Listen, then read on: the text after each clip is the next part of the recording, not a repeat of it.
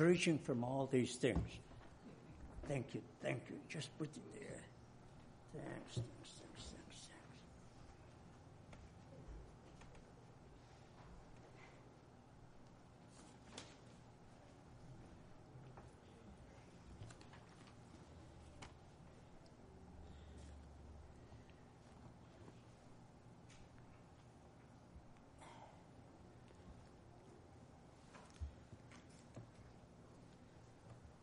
I thank the Lord that I have the privilege to be with you again. Let's turn to John chapter 10. John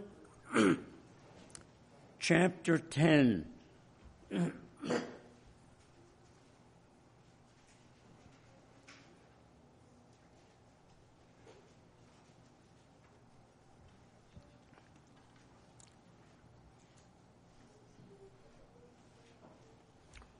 I read verse 22. Now it was a feast of dedication in Jerusalem, and it was winter. And Jesus walked in the temple in Solomon's porch. And here comes our scripture reading, verse 24. And the Jews surrounded him. It was not one person. It was a group of persons asking, how long do you keep us in doubt? If you are the Christ, tell us plainly. Now, as you read the Gospel of John, the question comes up over and over and over. Whose son is Jesus? His sonship is questioned. And in this question, really basically asks the same, are you the Messiah or are you not? How long do you keep us in suspense? Now, you can go back to the previous chapter, a very fascinating story, but the same issue pops up again. You remember the young man who was born blind, and Jesus healed the young man on the Sabbath day. And first they asked the young man, what do you say? Who is he? And then finally, they asked the parents, is this your son? Yes. And you remember what the teachers or the Pharisees says, this man, that is Jesus, cannot be from God because he does not keep the Sabbath. So, the conflict was there. Some believed and some didn't. And again here in chapter 10, verse 24, they put the blame on Jesus himself. How long do you keep us in doubt? Now, what is his response? What is his response? I told you. I already told you. Now, brethren, let's stop for a moment. When Jesus cleansed the temple the first time, you read it in Desire of Ages, chapter 16, a fascinating chapter, a fantastic descriptions of the details that you don't find anywhere else, that you can trust like this chapter, chapter 16 in Desire of Ages. We are told that this was the announcement that the Messiah has come. Even Nicodemus saw the problem that the ritual became a commercial selling and buying. And if you read the chapter, I reread it twice before I came. Inspiration tells us that people came who were utterly poverty-stricken.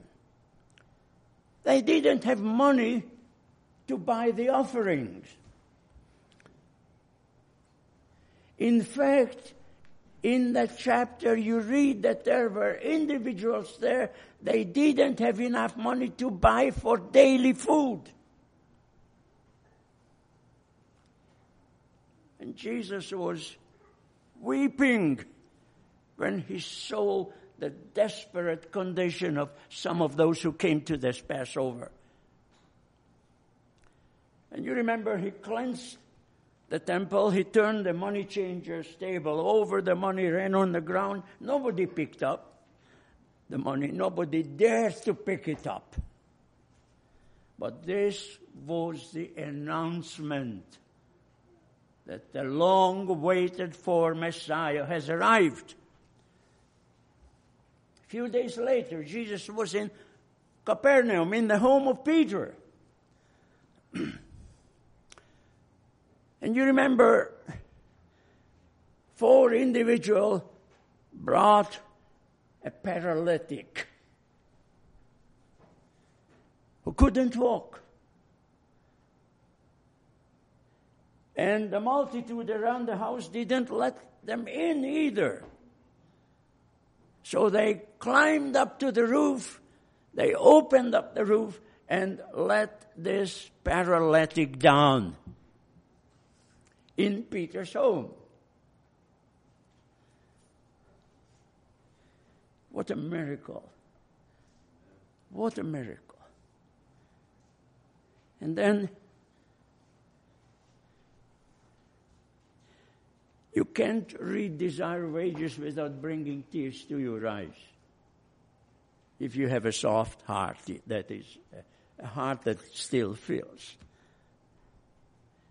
There, the paralytics, helpless. But the scripture says when Jesus saw their faith. Now that includes those friends who carried him, brethren. Are you with me? It includes the faith of those who carried the man. When Jesus saw their faith, he says, "Be of good cheer, your sins are forgiven you." Now, brethren, it brought tears to my eyes when I read this story, because the greatest need of that paralytic was not physical healing. It was a big need, and it would be still a big need today if I am paralyzed. I have a Hungarian friend who, over 40 years ago, had a car accident, and he is paralyzed from here down. Paralyzed. And probably will die as paralyzed. For him is a number one need, probably. But for this man, in front of the multitude, was not the physical healing. When Jesus told him, "Be of good cheer, your sins are forgiven you," a perfect peace came over him.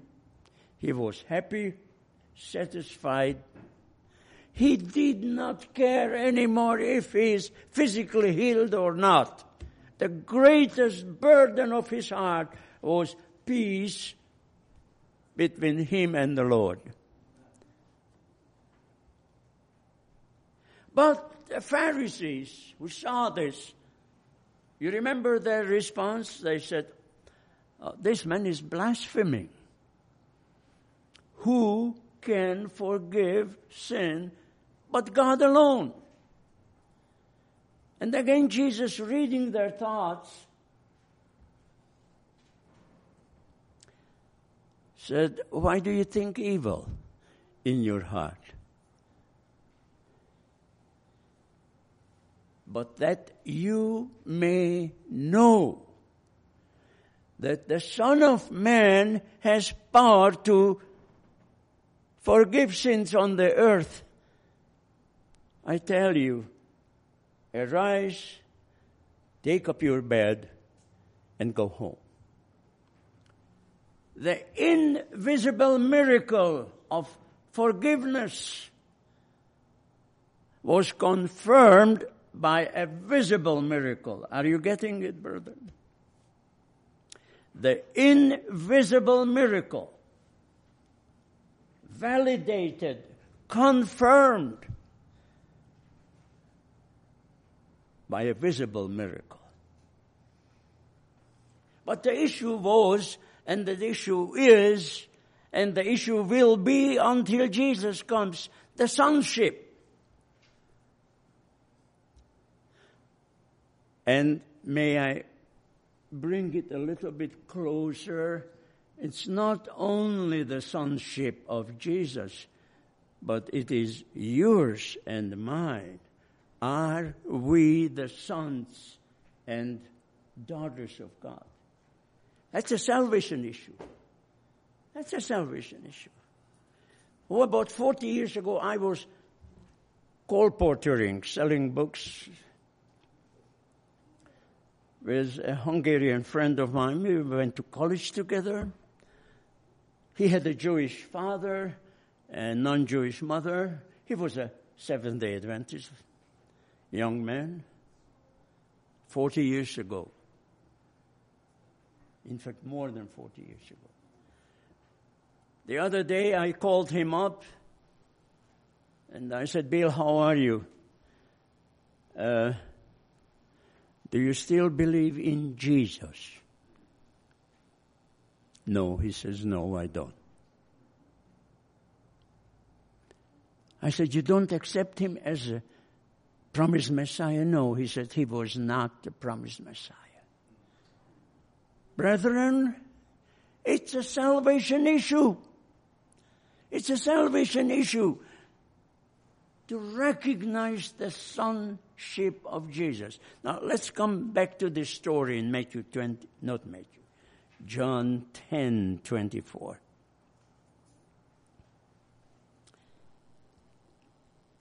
How long do you keep us in doubt?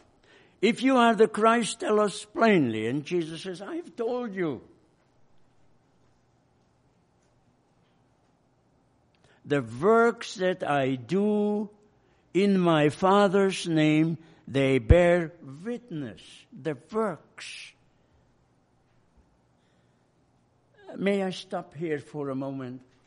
Brethren, when it comes to the ultimate evaluation of our lives, it's not our profession. Very important. Very important. Very important. But we are judged by our actions. By our actions. I can be nice, I can be courteous, polite, and if I am well educated, which I am not, I always wish I had more, but at least I would learn, how to respond, how to sidestep critical issues, just to be kind, courteous, polite. But inside, rotten to the core. But outside, yes, I am fine.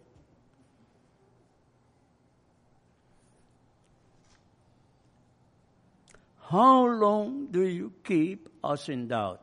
Now, verse 30. If you go to read verse 30, he gives the answer. Because it is a salvation issue, brethren. It was, it is, and it will be until Jesus comes. Verse 30, I and my Father are one. Jesus was telling them, hey, listen, I am the Messiah, but I am not just an ordinary boy of Mary. I and the Father are one. Verse 31, then the Jews took up stones to stone him again.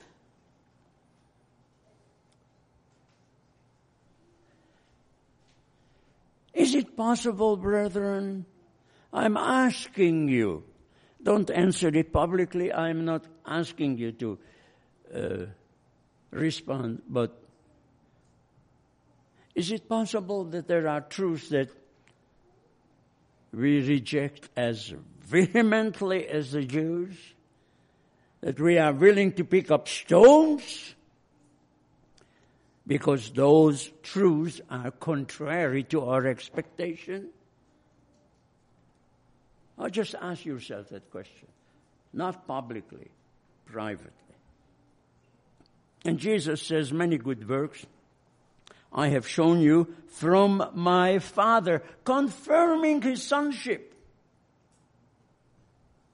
This is one of the strong points of the Gospel of John, emphasizing the sonship of Jesus. Many good works I have shown from my Father. For which of those will you stone me? Okay, if I have to die, at least I should know why I die, correct? Okay, tell me. What is their response? They said, verse 33, for a good work we do not stone you, but for blasphemy. Because you being a man make yourself of God. Now it is extremely important. But brethren, I have a burden today. My burden is the same as it was a week ago. If you remember my sermon, it was at the end of June, the last Sabbath in June. This is the last Sabbath in July. My essential burden is the same. Same. Let me just briefly rerun my sermon. Now, I'm not going to preach it again in details, but just to refresh you, okay? You remember what I spoke about? I said the story is found in 2 Kings, chapter 9 and 10. When you go home, you reread the story. Don't reread it now. It's 2 chapters. It's a fantastic story. 2 Kings, chapter 9 and 10. And I told you that the story starts with a very, very unique event. Elisha, the great prophet, who asked a double measure of the spirit of Elijah. And he got it. Elisha calls one of the junior students in the schools of the prophet. I don't know how young that man was, but from the description, he was a young student. And Elisha tells him what to do and what to say. Do you get the point, brethren?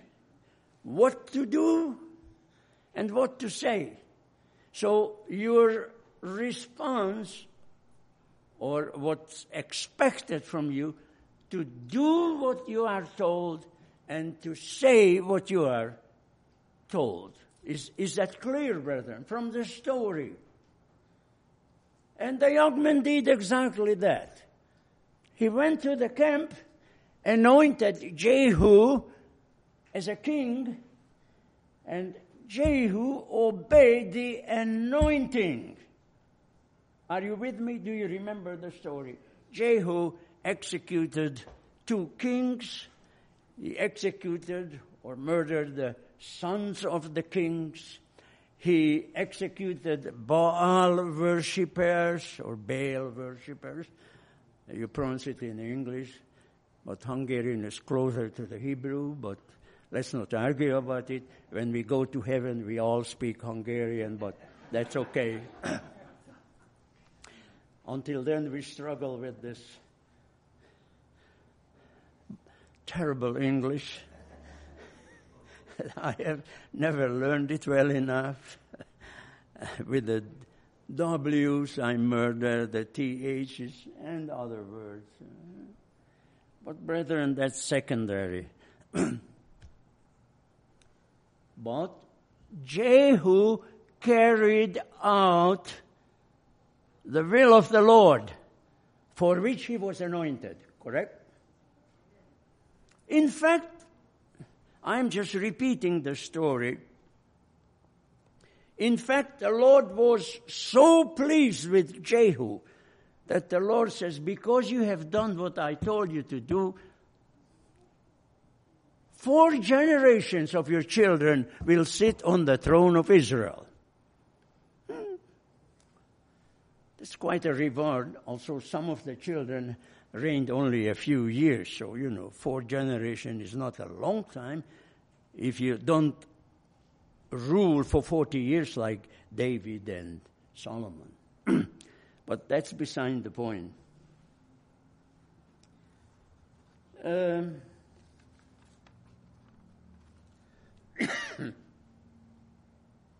Please reread 2 Kings chapter 9 and chapter 10.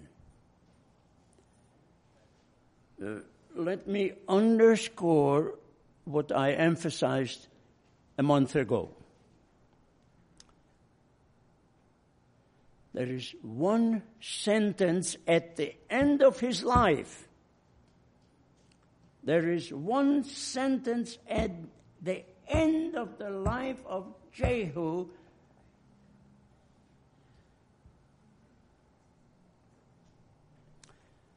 that makes a sad picture. Yes, he killed the priests of Baal or Baal. He killed Jezebel. Jezebel earned it, didn't it?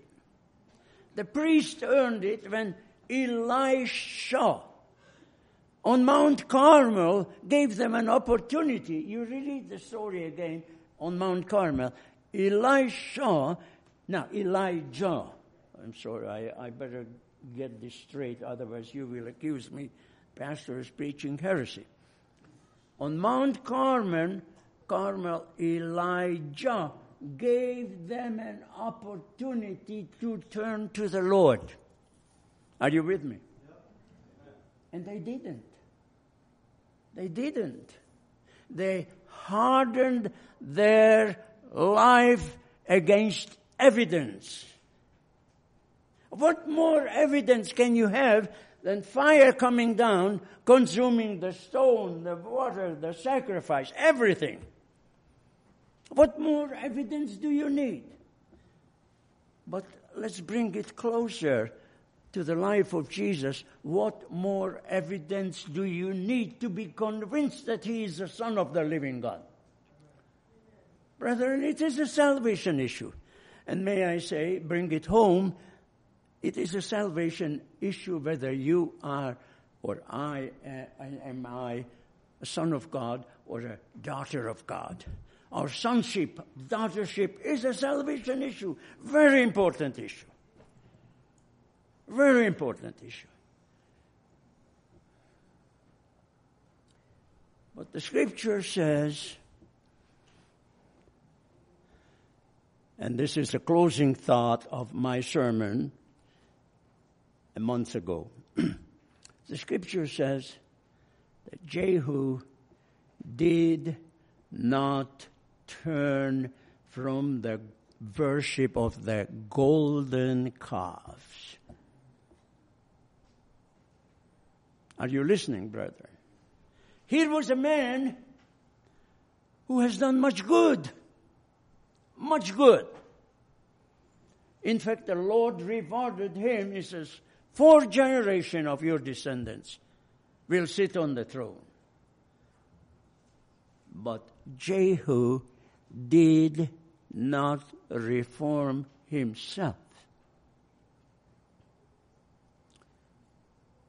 And I said, quoting Revelation 21:8 and 22:15,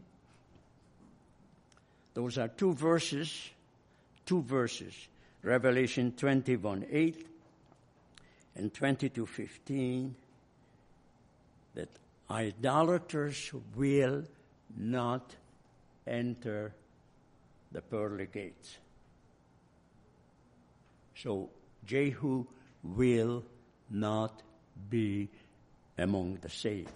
Sad story. A sad story. But I said we investigate all these stories in the context of the great Day of Atonement, because we are living in the great Day of Atonement. Is that correct? Now, I hope you have no question. That's one of the cardinal teachings of the Seventh-day Adventist Church. It's very essential. Now, I'd like to ask you a question that I have asked before. What is the essence of the great Day of Atonement service? Now, you know that every Israelite was required to participate. It was not optional. It was not optional. If you did not participate, you were excluded from the family of Israel. In fact, in those days, you were stoned. Now, today, we don't stone anybody. But in principle, the participation is still very important. Give me a few seconds.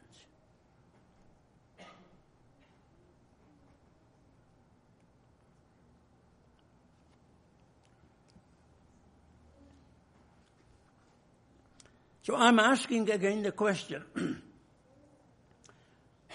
In one sentence, how would you define what was the most important thing that the service of the great Day of Atonement accomplished?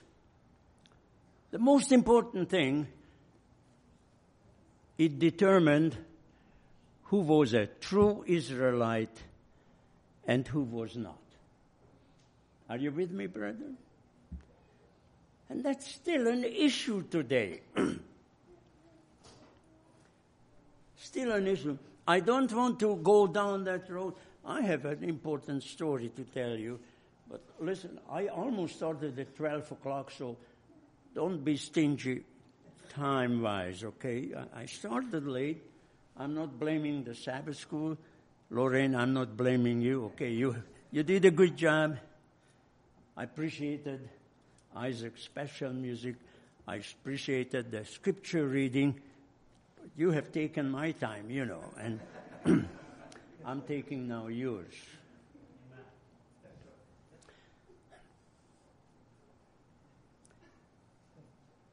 But it is an important issue. Who constitute the Israel of God? Now, there is a new theology called dispensationalism. Dispensationalism came from England. I'm not going to run the whole story because it's too long. The essence of dispensationalism is that God has a different plan of salvation for the physical, the biological Israel of today than for the Christian church. They separate the church from Israel. Now, the cardinal teaching of Protestantism had been for centuries that the Christian church replaced Israel. I meant no offense to our Jewish friends. You follow me? No offense. But some truths have to be spoken, whether you like it or not, accept it or not, it is still truth. Just like Igor speaks with a bad accent, yes. But it is still truth. But brethren, dispensationalism teaches that the temple will be rebuilt in Jerusalem. There will be 7 years where God will deal with the Jewish people separate from the church because the church will be raptured. This is not correct theology. Are you with me, brethren? But it is a salvation issue. Who constitute the Israel of God? But there is another important thing that's happening in the sanctuary, and that's the marriage of the Lamb. The marriage of the Lamb. You and I are invited to what? To the marriage supper of the Lamb. Is that correct, brethren? I hope you have no question. We are invited. I always enjoyed weddings. When I was not an Adventist, I didn't grow up as a Seventh-day Adventist. I enjoyed, as a secular man, what was offered at the reception. You know, I couldn't care much about the ceremony. It was beautiful, beautiful. But the reception was exceptional, you know. Eating, dancing. I'm not promoting dancing, you understand. But I was not a Seventh-day Adventist. We did dance. And there were pretty girls there who looked for future husband. And we men looked for future wives, so it was an excellent occasion. But today I am interested in marriage in a much more elevated sense. Christ is the bridegroom. The church is his bride. And the wedding takes place in the sanctuary, in the most holy place. And when Jesus comes, we will attend the reception. Let me tell you a story.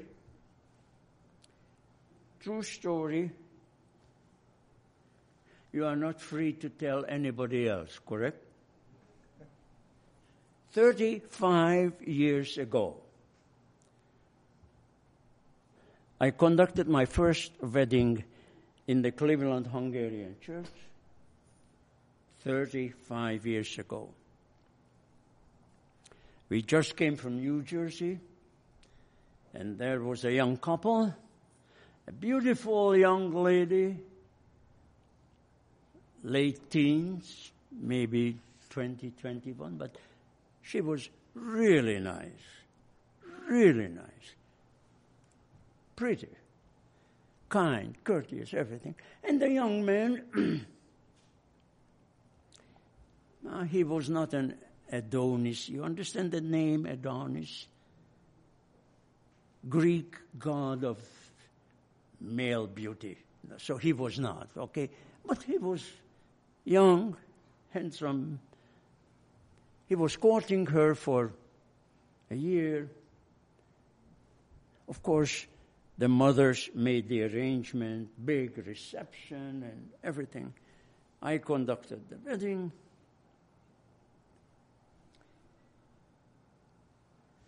"35 years ago. I witnessed the disintegration of that marriage. It was a painful experience. I witnessed it. She remarried. He remarried. He remarried 3 times. 35 years passed, and I was invited to the Hungarian Baptist Church just across the street. If you go out to this cemetery on the main entrance, there is Neville Street. Neville Street. There is the Hungarian Baptist Church. I was invited to attend one of their services in the evening. So I entered the hall and I bumped into the mother and the daughter whom I married 35 years earlier. But the mother, she, "Pastor Bozansky, you are guilty." I was shocked. What am I guilty 35 years later? "Pastor, you are guilty because of the suffering, the agony, the torture, the mental suffering we have gone through, witnessing the disintegration of the marriage of our daughter, our only daughter." She was the only daughter. He was the only son. And people were coming to the church.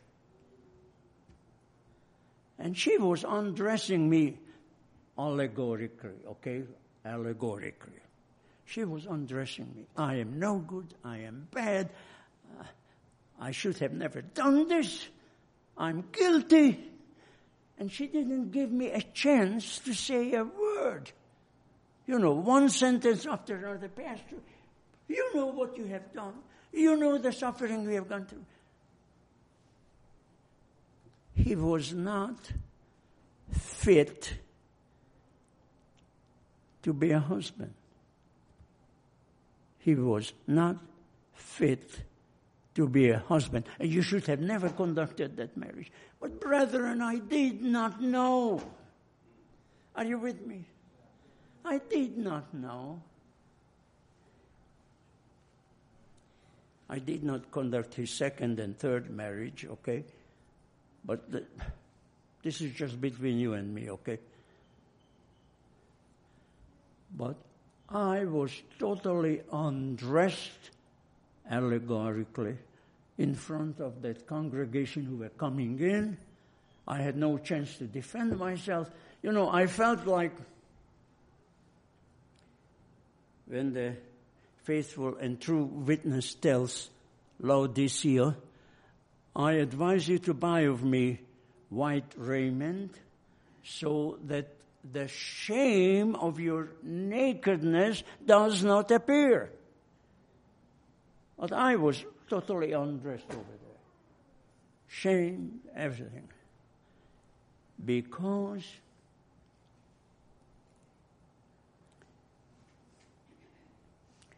I wedded her daughter, whose husband was not fit man to be a husband. And brethren, here I come to the issue, and please keep in mind, I am still in the sanctuary. I am still have a burden to call your attention to that important process of Christ marrying the bridegroom, marrying the church, the bride.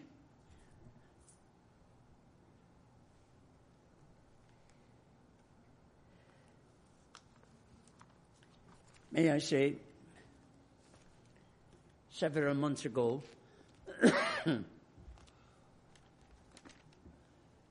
I recommend that you study these 10 essays. You remember?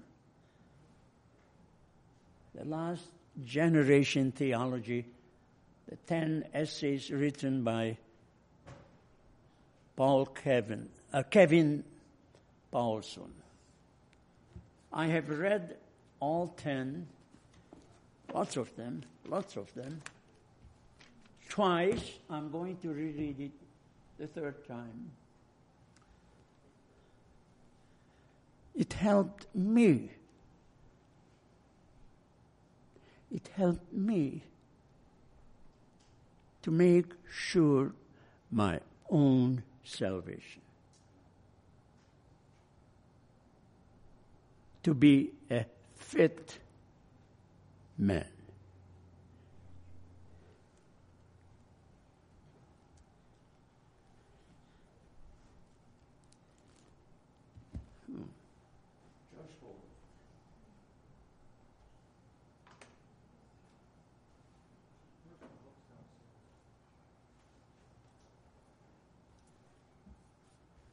I have a little booklet here, Sanctuary, the Atonement, and the Fit Man. About 150 pages. I didn't write it. I could not. I am not good enough to write a book, okay? But let me quote from the first page.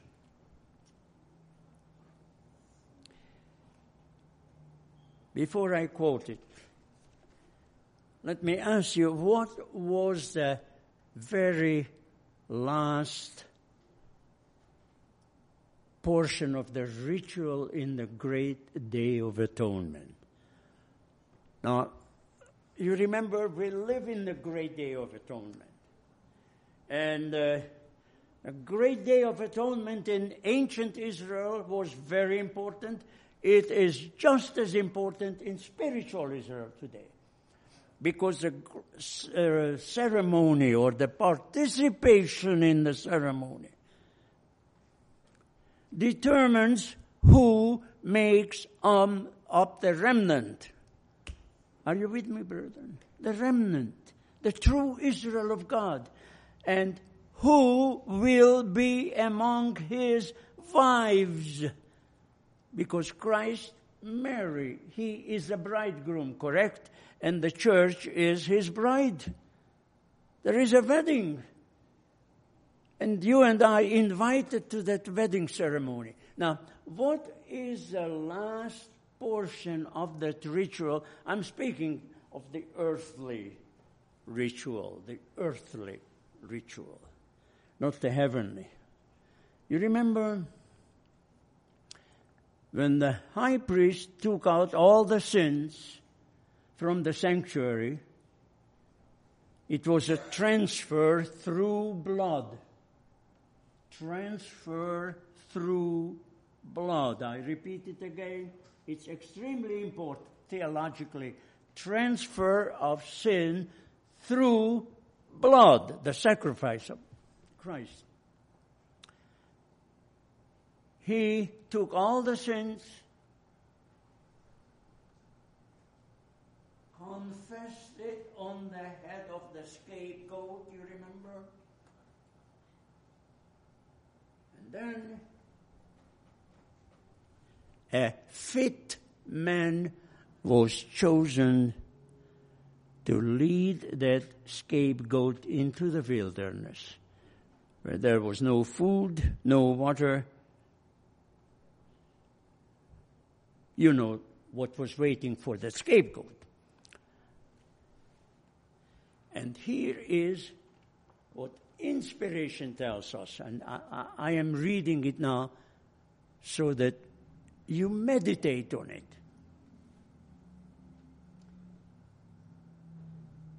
We read that the scapegoat makes a mighty struggle to escape. Now you have to go to the spirit of prophecy. You don't find this in the book of Leviticus.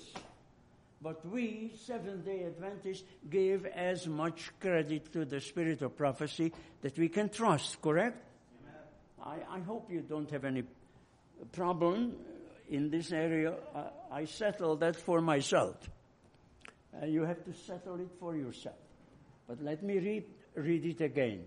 We read that the scapegoat makes a mighty struggle to escape, but he is held fast by the hand that leads him. If he should escape, Israel would lose their lives. I saw that it would take time to lead away the scapegoat into the land of forgetfulness after the sins were laid on his head. E.G. White, Spalding and Magan Collection, page 2.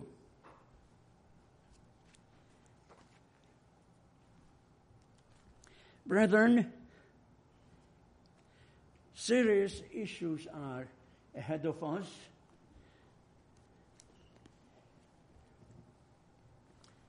I think last day theology is an extremely important theology. I believe the 144,000 will make that fit man. And inspiration tells us we should strive to be among the 144,000. That's my goal. I like to encourage you to strive again. It is an attainable goal, brethren. That's the beauty of it. It is an attainable goal. We can be victorious. We can be victorious. And may the Lord help us to strive lawfully. Amen.